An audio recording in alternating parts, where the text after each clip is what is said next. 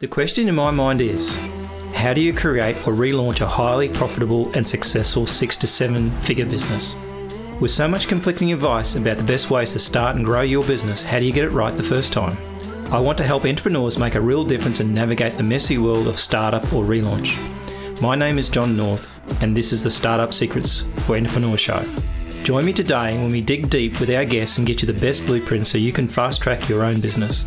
This episode is sponsored by Volpreneur.app, your all-in-one online business system. Make sure you subscribe for future episodes at startupsecrets.show right now. So let's get into today's episode.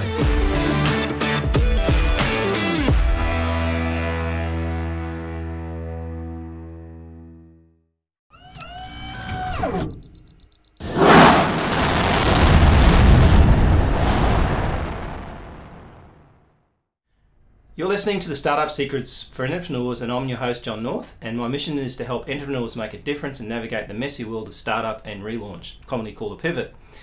Join me today when we dig deep with our guests and get the best concepts and strategies to fast track your business. So today's special guest is Dave Parker from Trajectory Media, and so welcome, Dave, to the show. Thanks for having me. Cool. And so we had a bit of a chat off before we started, and it's quite an interesting kind of journey that you're on. And so tell me a little bit of what you do now and how you got to that point. So my 80% time is doing sell-side merger and acquisition work for helping founders actually land the deal and get the wire transfer into their personal check. Oh, nice. Checking account versus getting into their financing check. So that's how I spend the bulk of my time today. But my 20% time, which sometimes is 60% time, is really focused on community building, John, and helping startup founders at the early stage from ideation and then up to kind of product market fit, right? Which is where they don't have any money, and the money they do have, they need to be spending on validation. And part of that came from my background. I'm a 5-time founder and sold 3 and closed 2. But I also had a chance to work at a company called Startup Weekend. And the parent company was called Up Global. So it was the merger of Startup Weekend and Startup America. So we sold that company to Techstars in 2015. But the year before we sold it, we did 1,265 events worldwide. Wow. With 74,000 attendees in 120 countries. And I'm going to try that now. We did a lot of events. And as an event marketer, I'm still neurotic about events. I'm like, I know 100 people have signed up. I know no one's going to be there. And now post-COVID, we'll see how my neurosis goes. But so my 20% time is really community building and give back, and how do we up-level the entrepreneurs in Seattle, and then also in emerging markets in Middle East and North Africa. So being a 5-time founder, I just kind of found that there's things that, there's 1,000 things that can kill your startup, right? And the best assist I can give most startup founders is helping them to compress that into a 4 to 6 month exercise that says, don't actually fail fast. I think that's a Valley thing.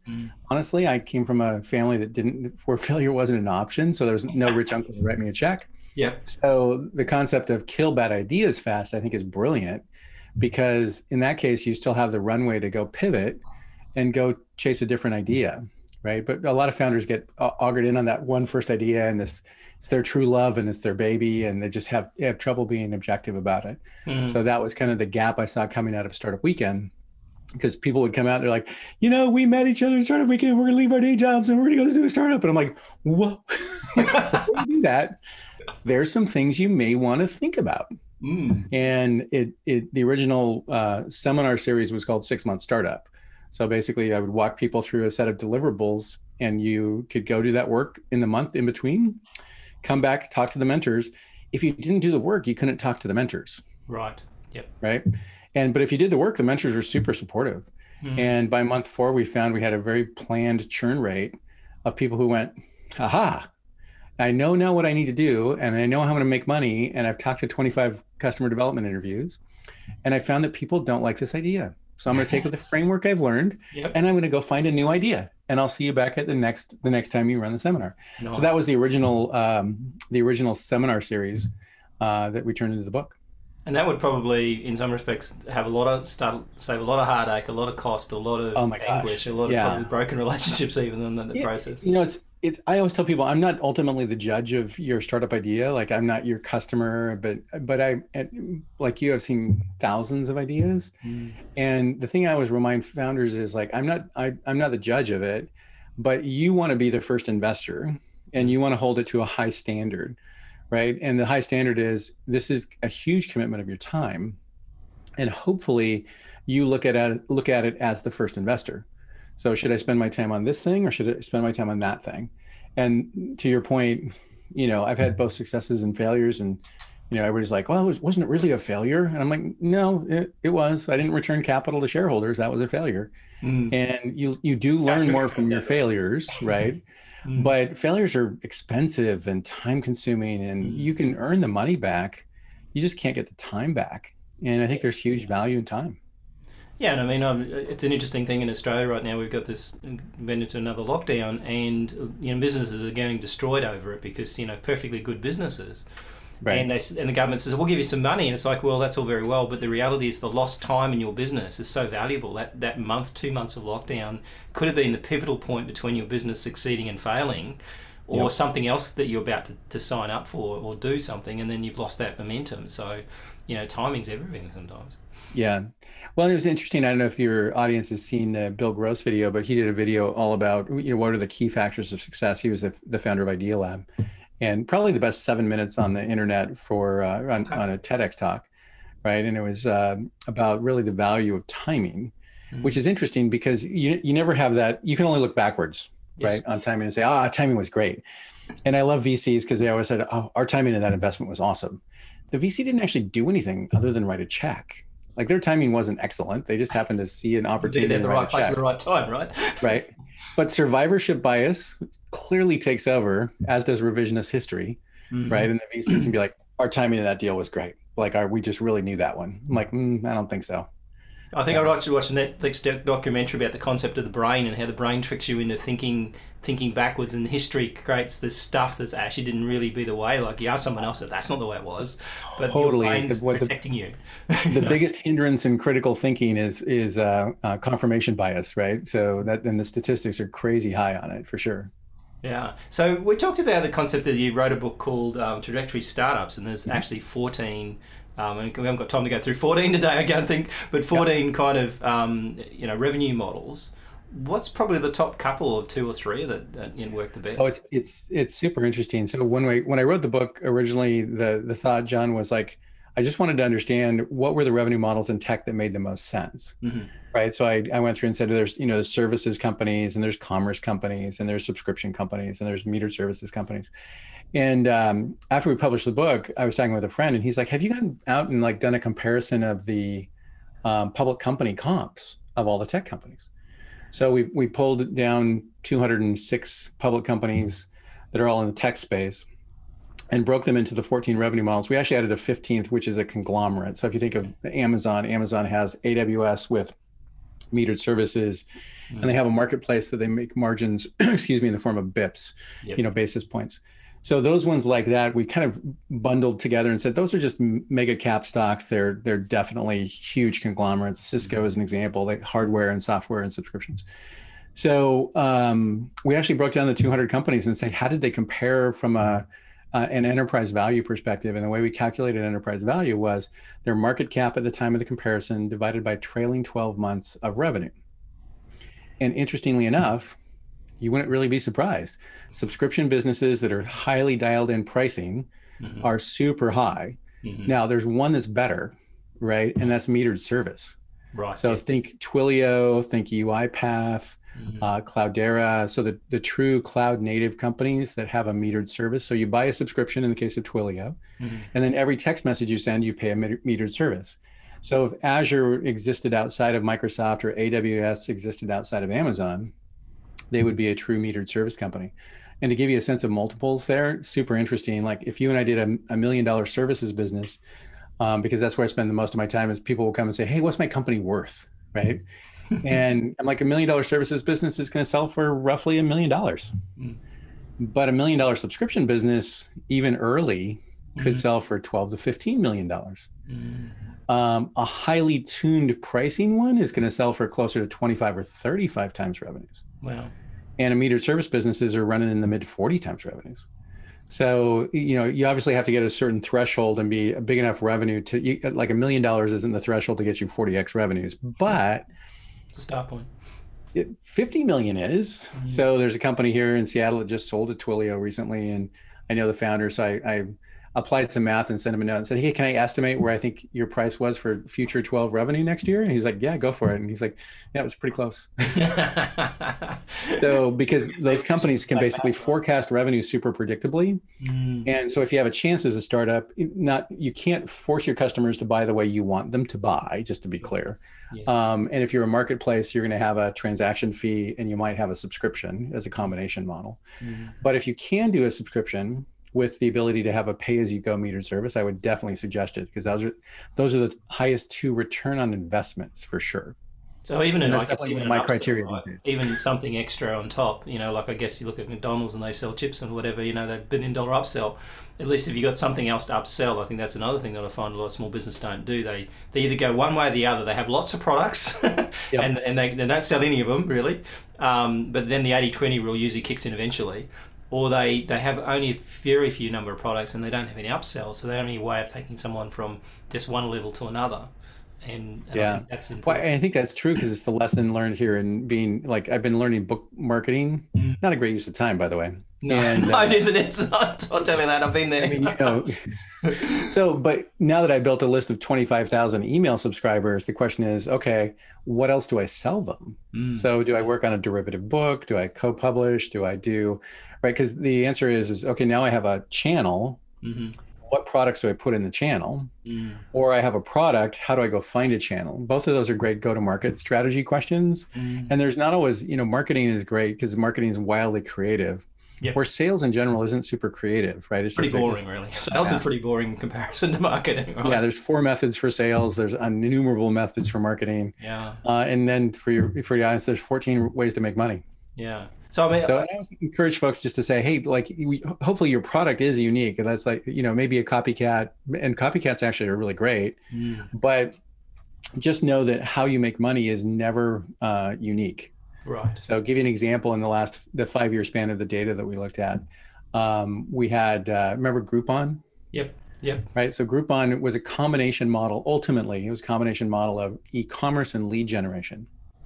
So at the time, it was super hot, right? If everybody remembers, there's thousands of competitors for Groupon. And revenue models you can't build competitive advantage with revenue models. They're public domain. So thousands of companies copied them. Get your prices. Yeah. And the multiple of revenue for Groupon these days is 0.47. Right. So for every $1 in revenue they do, their market cap is less than 50 cents. No, okay. That math doesn't seem right. In terms of not working. Yeah, I wouldn't, knowing what you know now, the answer was it was incredibly hot, right? And I think that's one of the things we get slightly confused on at times around, like, oh, we're going to go chase this new, like, we're going to be the new Clubhouse. Clubhouse falls into a model that's called what I call new media as compared to old media, right? Mashable is a good example, or ZDNet's an example of old media. But new media is where we have either word of mouth, network effects like WhatsApp, or a true viral coefficient, which 2 years ago was hard to explain to people, and now everybody understands it, right? So ultimately, it's the revenue model that doesn't have to have a revenue model, because we know at this point, almost all of those companies monetize based on advertising. Yes. So you're going to get a pre-roll like you do on Twitch, or you do on TikTok. So at some point, Clubhouse is going to have to monetize. But as long as you're growing at a K factor of greater than 2, you're on fire, baby. Right. So I've only had a chance to work with one of those companies. We got to a K factor of 2.03, and it was, unicorn farts and butterfly wings. It was amazing, but incredibly hard business. Right.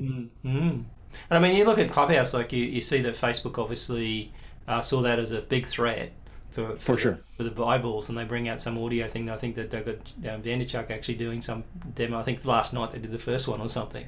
Yeah, I've been on the beta version of that as a speaker, and it's audio and video, which makes sense. Yes. They're trying it out, and so is Twitter. And anytime I think that's the question is, are you building a social network or are you building a tool? Yeah. Right. In their case, they have to build both, which is building a social network's hard. Right. So you got to do customer acquisition better than anybody else. And the biggest problem with like Zuckerberg is he seems to want to do everything. He wants to be everything.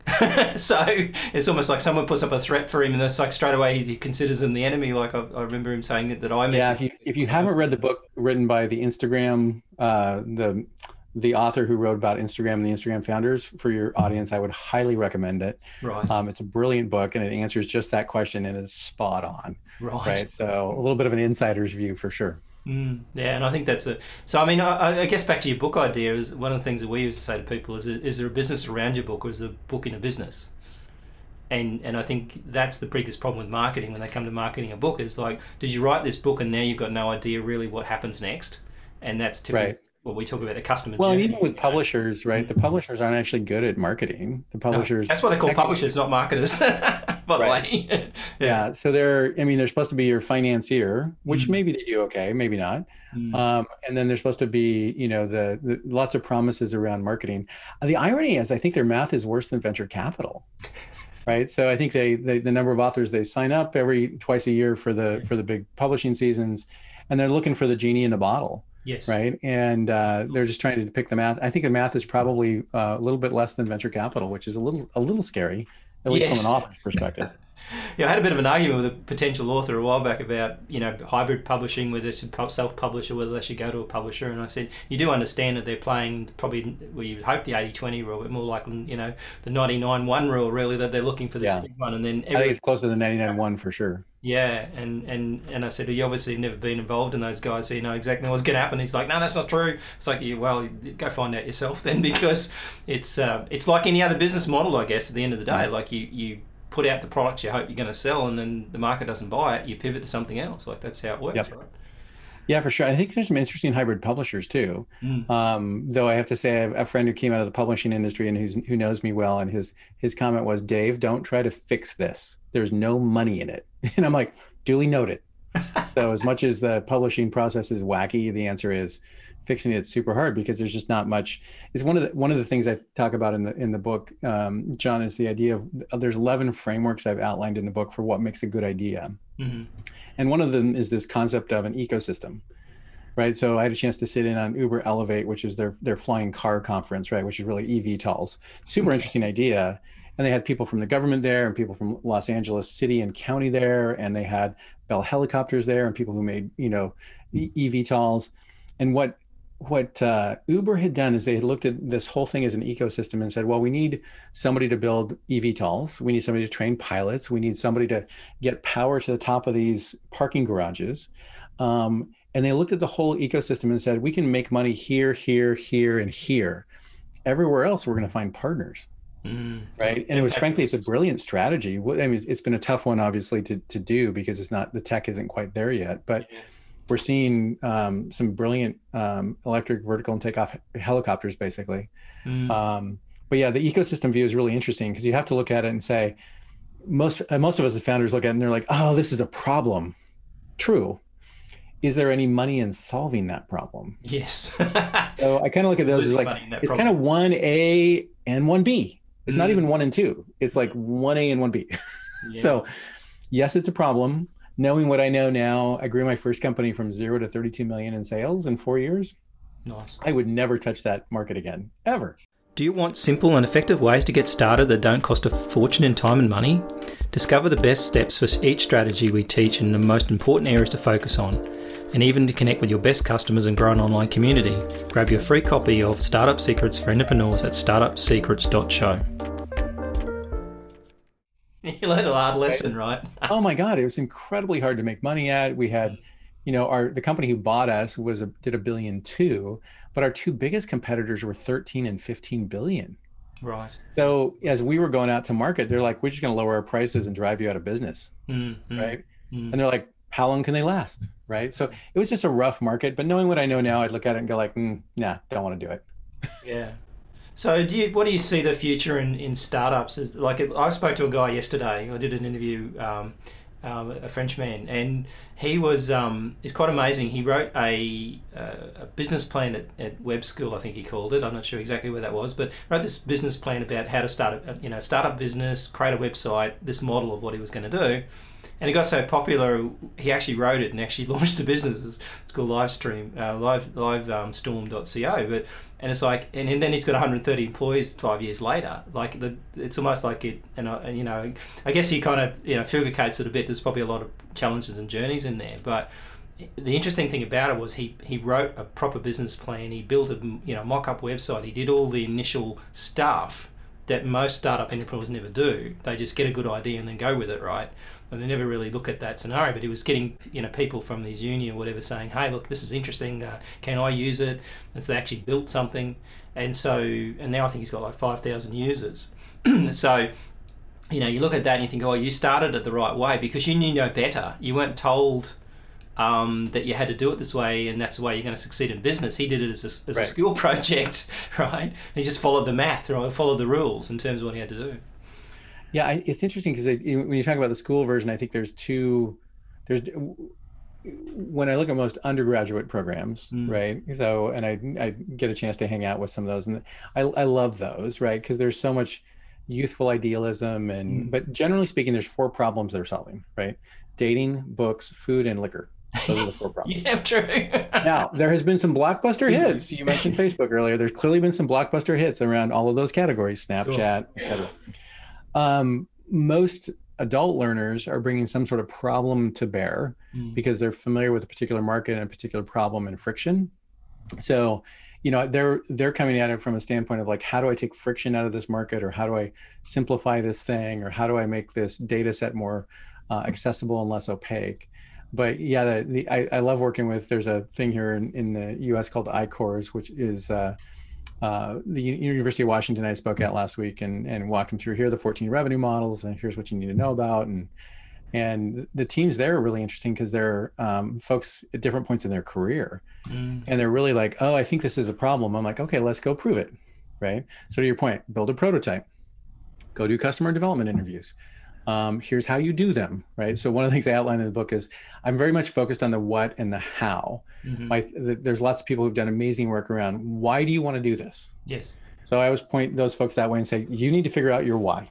Yes. Which when you people figure don't that necessarily do either, right? The why comes later sometimes. Yeah, I want to be a billionaire, which is a horrible idea, right? Yeah. That's not the criteria I would look at and say that's a good answer to that question.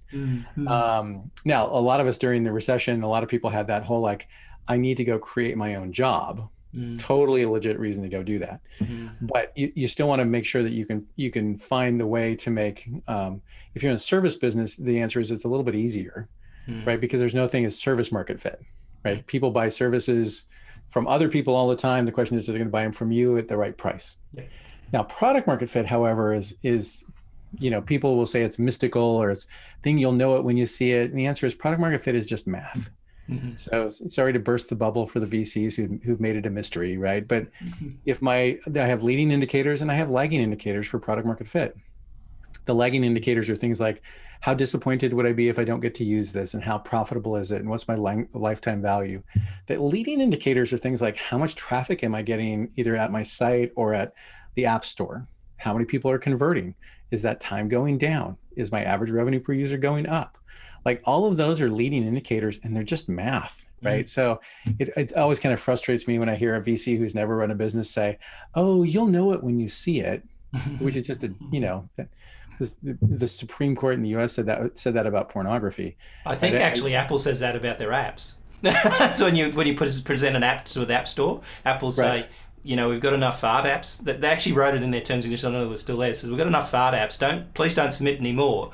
And our criteria is we'll know it when we see it. Yeah. And the funny thing is there's so many training schools and code schools and universities teaching, development. One of the things you have to do is submit an app to the App Store in order to pass the class. Right. So you end up with tons of duplicate apps of all kinds of things. Yeah. It's kind of a mess, isn't it? Totally. Yeah, no, I think that's a very interesting point. I think a lot of businesses, when I look at them, they don't have a marketing problem, they have a math problem. Right? They haven't really got the math right. And so the conversion cost to get a customer and all those sorts of things is the hard part. And I think the other thing I see is they try to sell too many things. And so is there a sort of it's almost like it's kind of weird, like I see with any sort of business, to be successful, you should be creative and, all that sort of stuff should happen in that process. But the reality is that most of these very successful businesses are boring as, right? Uber is technically boring as. Like they just sell one thing, although they're obviously expanding, but they just do one thing. They do one thing over and over and over again. And I think for an entrepreneur can be quite boring, so they destroy it by accident, because it's boring, right? Yeah, I think a lot of us have adult onset ADD for sure. So, and most of the big unicorn companies we've seen over the last 5 years have really gone after new and nascent markets. So Airbnb and Uber for sure, they were building something really new, but they were launching it into a new market. So I think the vision that they had around like, hey, we think this can actually change the market. As an investor, I kind of look at that one now and go like, do I really believe that or not? Right? Do I think, like, I may not agree with you, but I think that are you a visionary or not? Right? I always try to encourage founders not to put visionary entrepreneur onto their LinkedIn profile. I think the answer is maybe, like, if you've had a significant exit, I think you can do that. Most of us that had significant exits are like, yeah, we're still figuring this out, right? Yeah, most people will say that, right? What's that? Most people will say that they're an expert in what they just did. They probably can't even teach someone how to do what they just did half the time. I think somebody went to a seminar and said, hey, put philanthropist on your profile because that's aspirationally what you want to be. And I'm like, no, I know they're not. Like, that's just dumb. So don't do that. And you've got to be able to spell it as well, right? Exactly.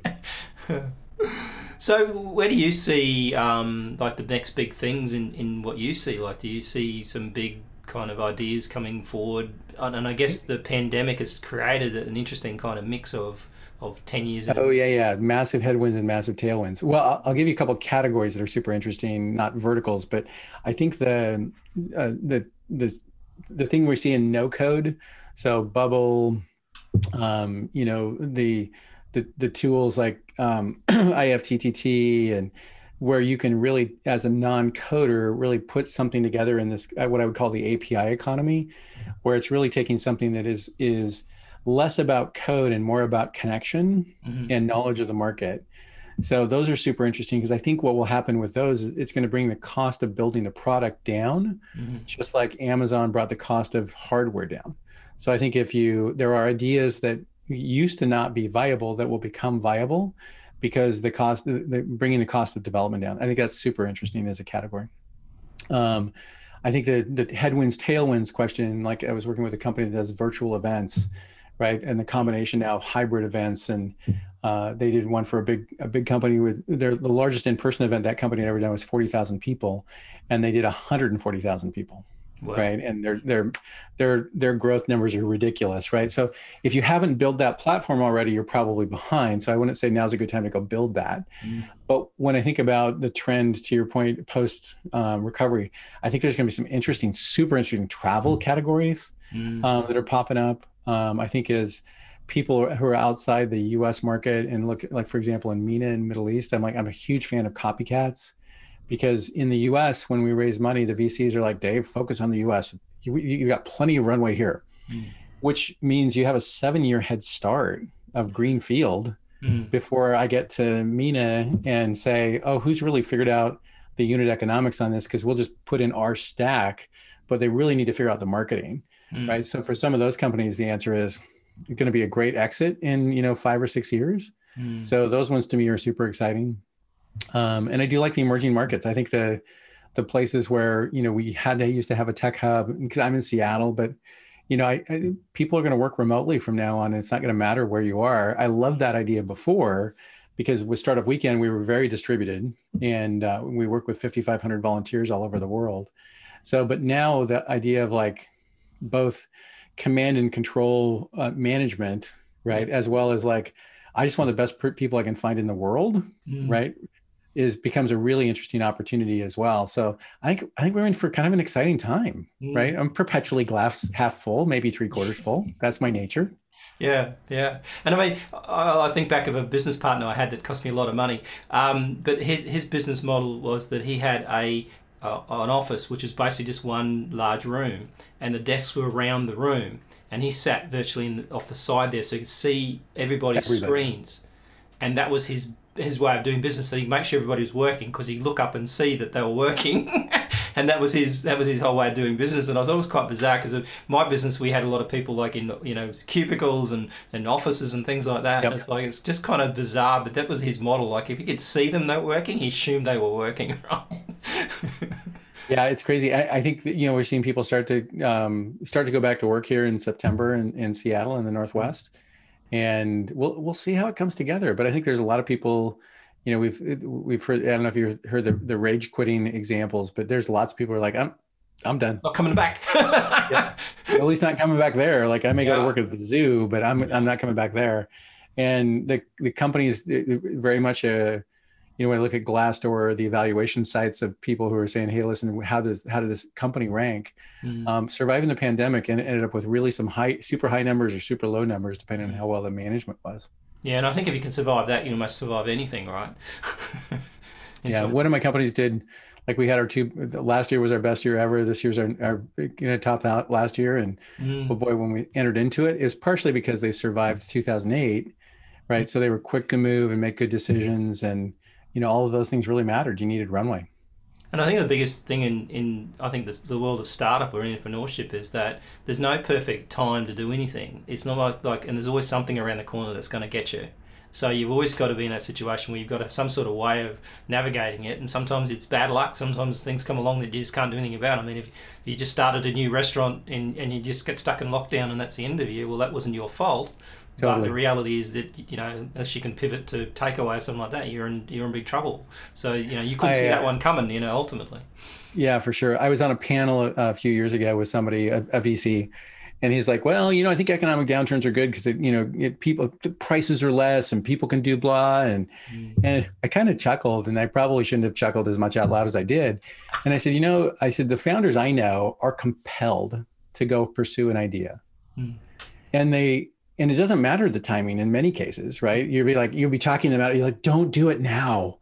You have a new baby, right? Or whatever it is, right? Yeah. But my observation of founders is generally most of us are compelled to go pursue an idea. Yes. And timing be damned, right? We kind of look at it and we're like, no, this is I got to go fix this thing, or I got to go do this thing. So I always try to temper that with passion is super critical, but it's not sufficient. So you need to do math too. It is a commodity, really, at the end of the day, I think. Yeah. And I'm glad you're enthusiastic, and I don't want to rain on your parade, but do that and a little bit of math. Yes. Because you'll learn like, oh, can I actually buy customers at reasonable economics and expect a return? And the answer is I can do that test before I write a single line of code. Yes. Okay? So there's lots of ways you can test that in advance. Yeah. And I think that's the biggest challenge, I guess, is the testing, because you get so enthusiastic. Do you want to go build that house? You don't actually want to build any plans. You're just going to build that house and start whacking rooms in, right? And you don't want to talk to the inspector who says, you can't build it that way. That way will fail, right? Someone's going to die. Yep. If you don't put a roof on it.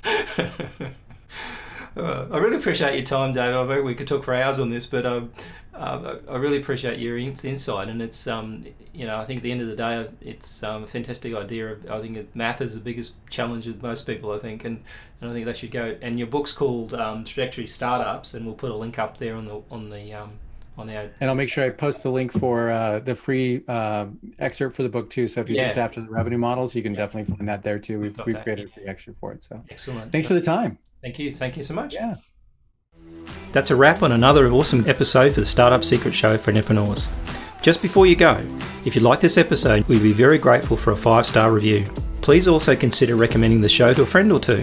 Make sure you subscribe for future episodes at startupsecrets.show right now. Until next time, if you're an entrepreneur, make a start on your next great business idea today.